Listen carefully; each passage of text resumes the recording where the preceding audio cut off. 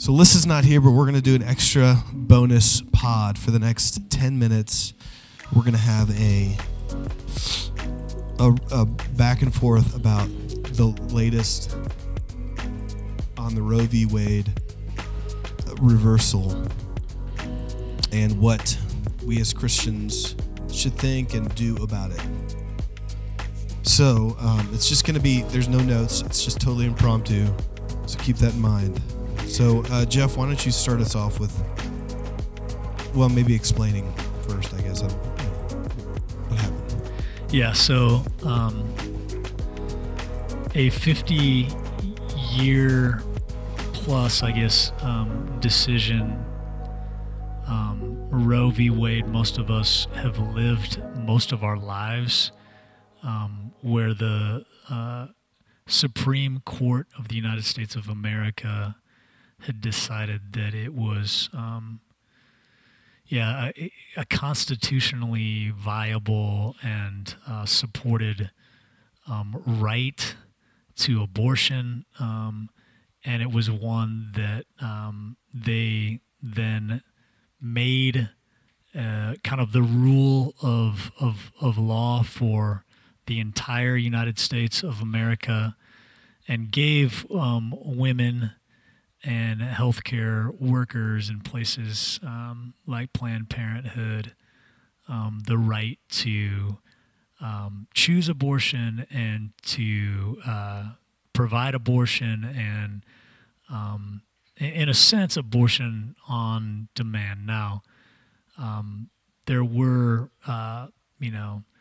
was legislation that went into, various forms of legislation that directed that.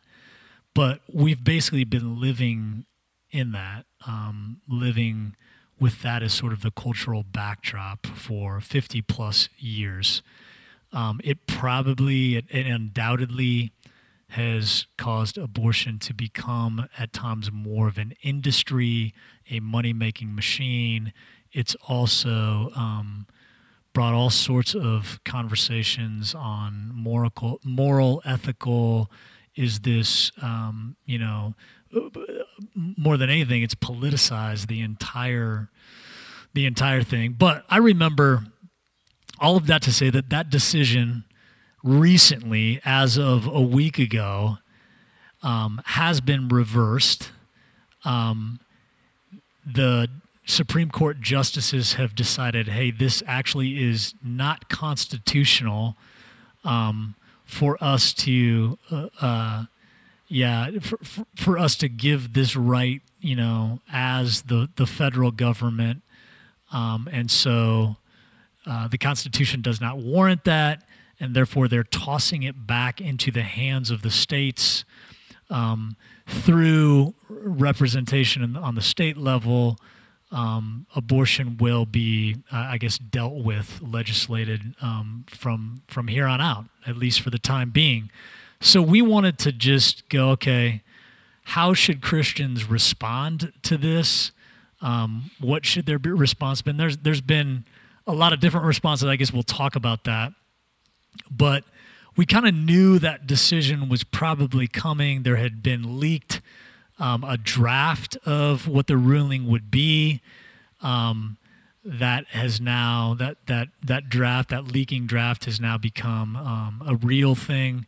And like I said, as of a week, I think all of us have been made aware. Okay, the Roe decision has been overruled. Again, the conversation we want to have is, okay, so how should we respond to that as Christians? I do remember kind of growing up in this era. I went to a church. We were very, very much a church that every year would have Sanctity of Life Sunday. There was the March for Life. We held signs out on the main thoroughfare in Omaha, Nebraska, that just, wanted to pursue justice here, wanted this ruling to be overturned, wanted abortion not to be as readily available as it was, which was sort of, it very much was abortion on demand to a certain degree. So that's been overturned. And how should we respond? I mean, what are your initial thoughts? Actually, let me give you my initial thoughts, and then we can kind of go back and forth. Okay, I'll react to your initial thoughts. Okay, so in some ways, I think Christians over the last 50 years have seen abortion, I think rightly seen abortion, as evil, as morally corrupt, as wrong, as this very pronounced sort of sin against the creator of life, that being God himself. And so they've responded in different ways to try to speak against that, to come against that, to pursue justice. Some of them have been good, constructive, thoughtful.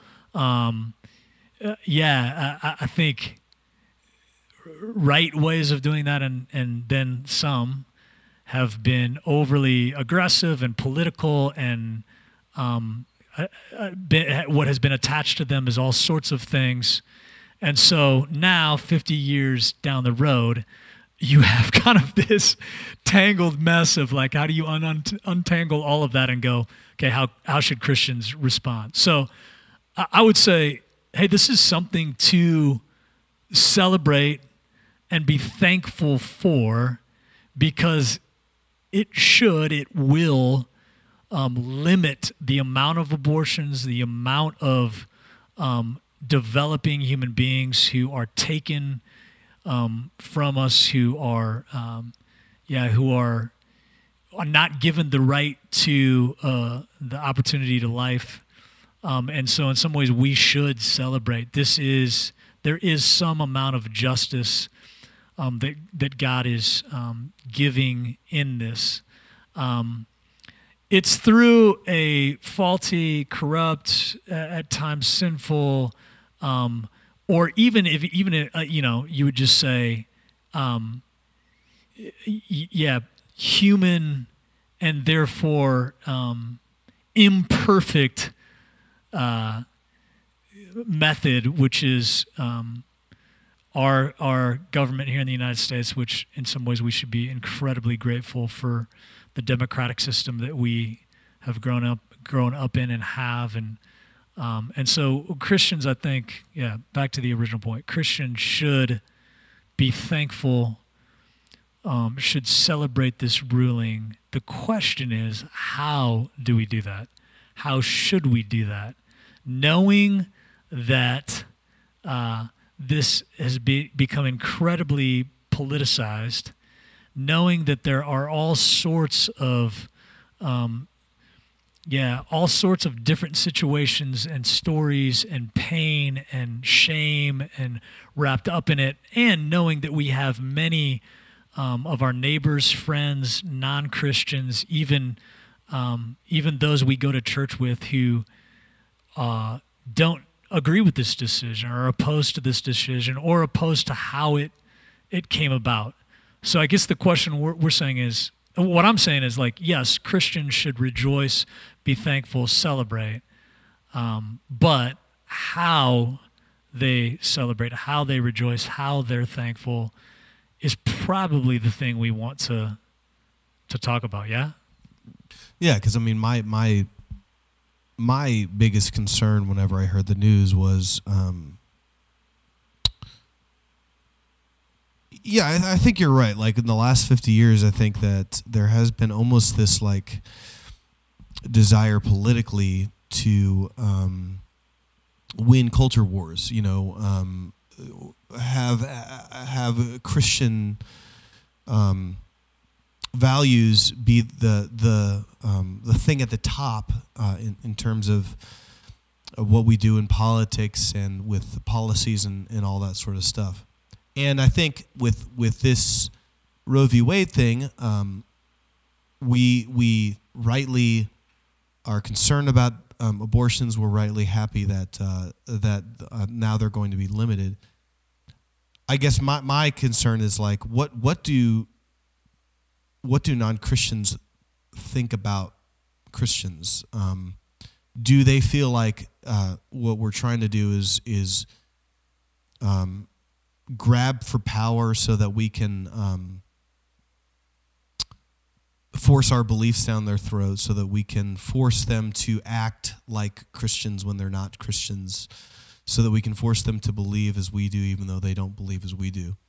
I think that the biggest concern for me is how do we engage the world in light of this victory. And I think there just needs to be this concern that we do not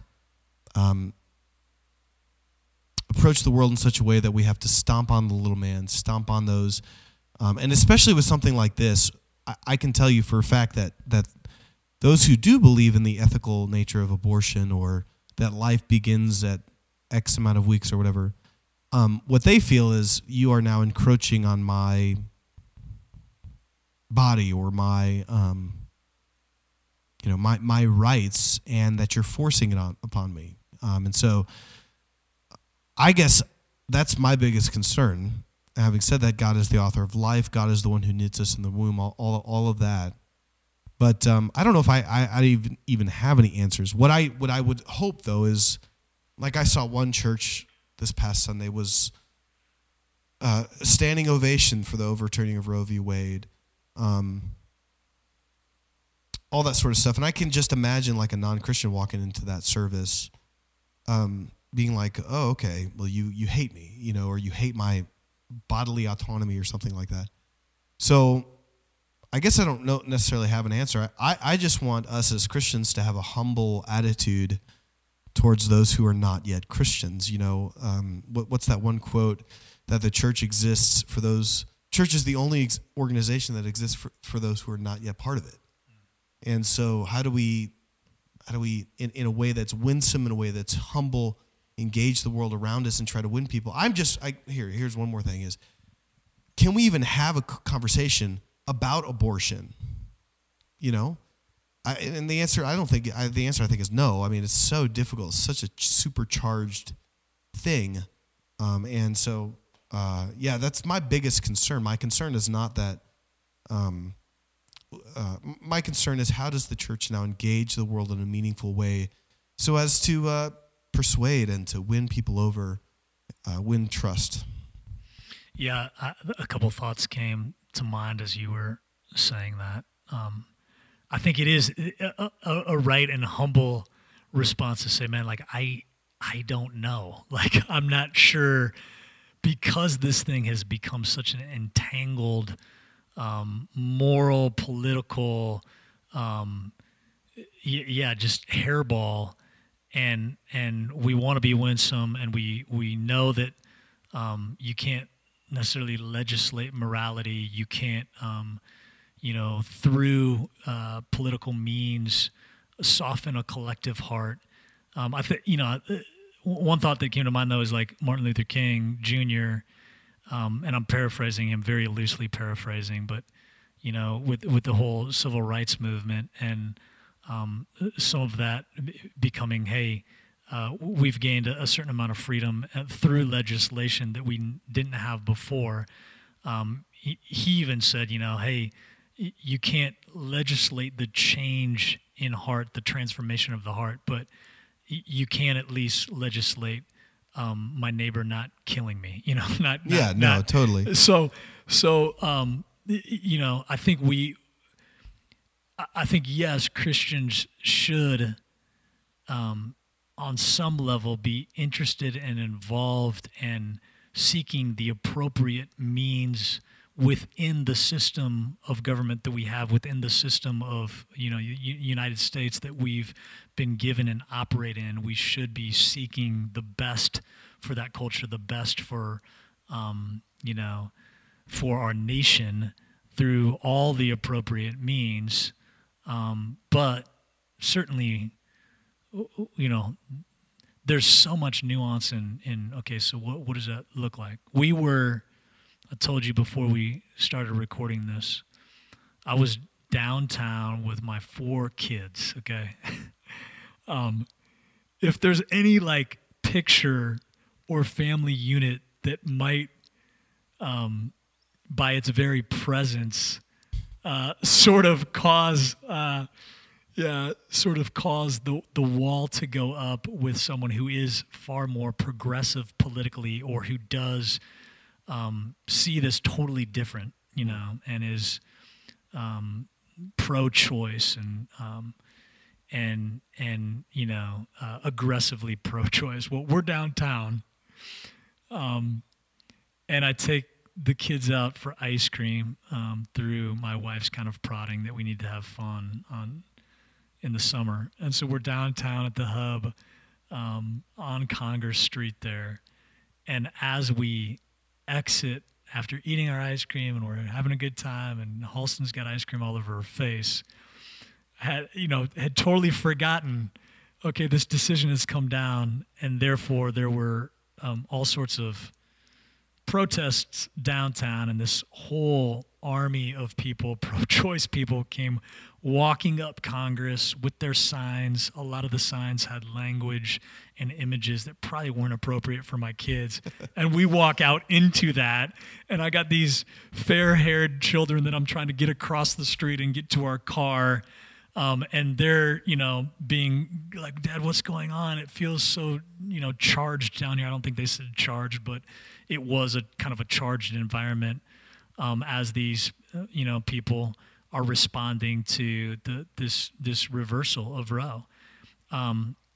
As a Christian family, like, I tell you what I didn't do is, run through the middle of that, celebrating, the ruling that had come down, and I guess screaming back in the faces of these protesters right. and telling them Jesus wins and has won the battle, and and you suck and you're all going to hell and you need to repent, and right. and I don't think that so again it's a matter of there's a way to celebrate, to rejoice, to be thankful, to praise God that He's used this decision, or will use decision, to save a lot of lives that He's created, that He's knit together in different women's wombs, and I think we want to be thankful for that. We want to be humbled by that. We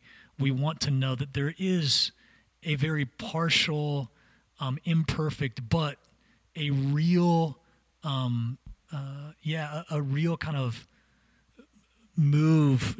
Justice has been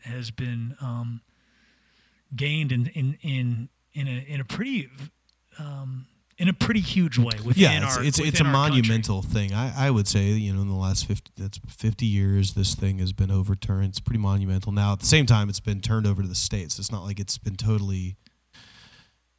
Abortion has been outlawed everywhere, although I think that it is going to be, or has been in some more conservative states. But I guess, I think what you're trying to say though is it needs to be a quiet gratitude for God's sovereign hand, and then a winsome and reasonable interaction with the world that is not toxic and and that's the hard line to walk, I think, is not toxic, but also not cowering, like this. Yeah, no, that's a good point.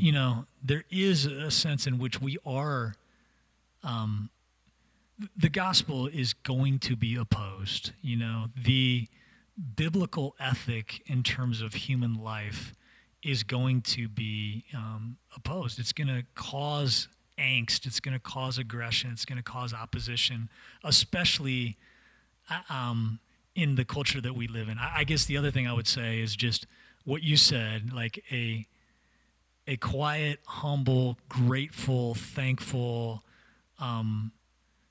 appraising God. Well, part of what you said there is like there are places and ways to do that, right? One place to maybe not do that, unfortunately, is social media. Like I went on Twitter sure.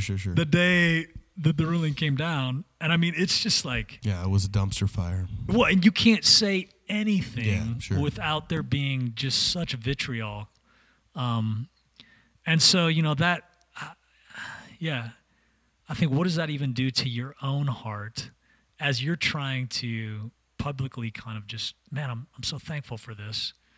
Well, social media just might not be the place to do it. It's not that you're wrong in saying that you're thankful that you're celebrating this ruling. It's not necessarily that you're wrong, but you're gonna get, you're gonna get a very fierce,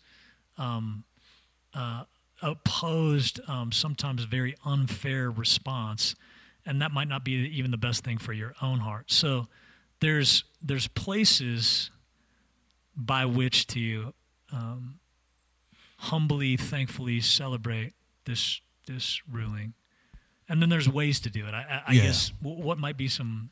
Well, how do we do so that? one more thing that we should say is, Paul does say that the gospel is a stumbling block, an offense. Hey, make sure it's the gospel that's the stumbling block offense. Sure. Don't be a jerk. Which I do feel like in America, like that is a thing. Like Christians are jerks sometimes. And especially with this sort of thing, it's like you don't want anything but the gospel itself to be offensive. So then the other response would be... Let me stop you real quick right there, because I think you're right. And culturally, even as a believer, and even as, whatever other party, other side it is, has, every time they've won, has celebrated in your face, kind of pushed it down your throat in ways. Your natural reaction response, your fleshly response is to do it back. Yeah, well, like the favor. We should celebrate. We should, we are right, and so it does become very difficult. It's very difficult to respond and to make sure the gospel is the stumbling block and not your and I think that's with anything. That's why social media is such a bad platform in a lot of ways. With anything, don't make people hate Jesus because of you, right? Paul says in Romans 2 that that God's name is being blasphemed all day long among the Gentiles because of his people, and you just don't want that to happen. The other thing just to consider is like, all right, now that this is overturned, what it's going to do is it's going to alarm a lot of people, make a lot of people perhaps look for abortive care somewhere else.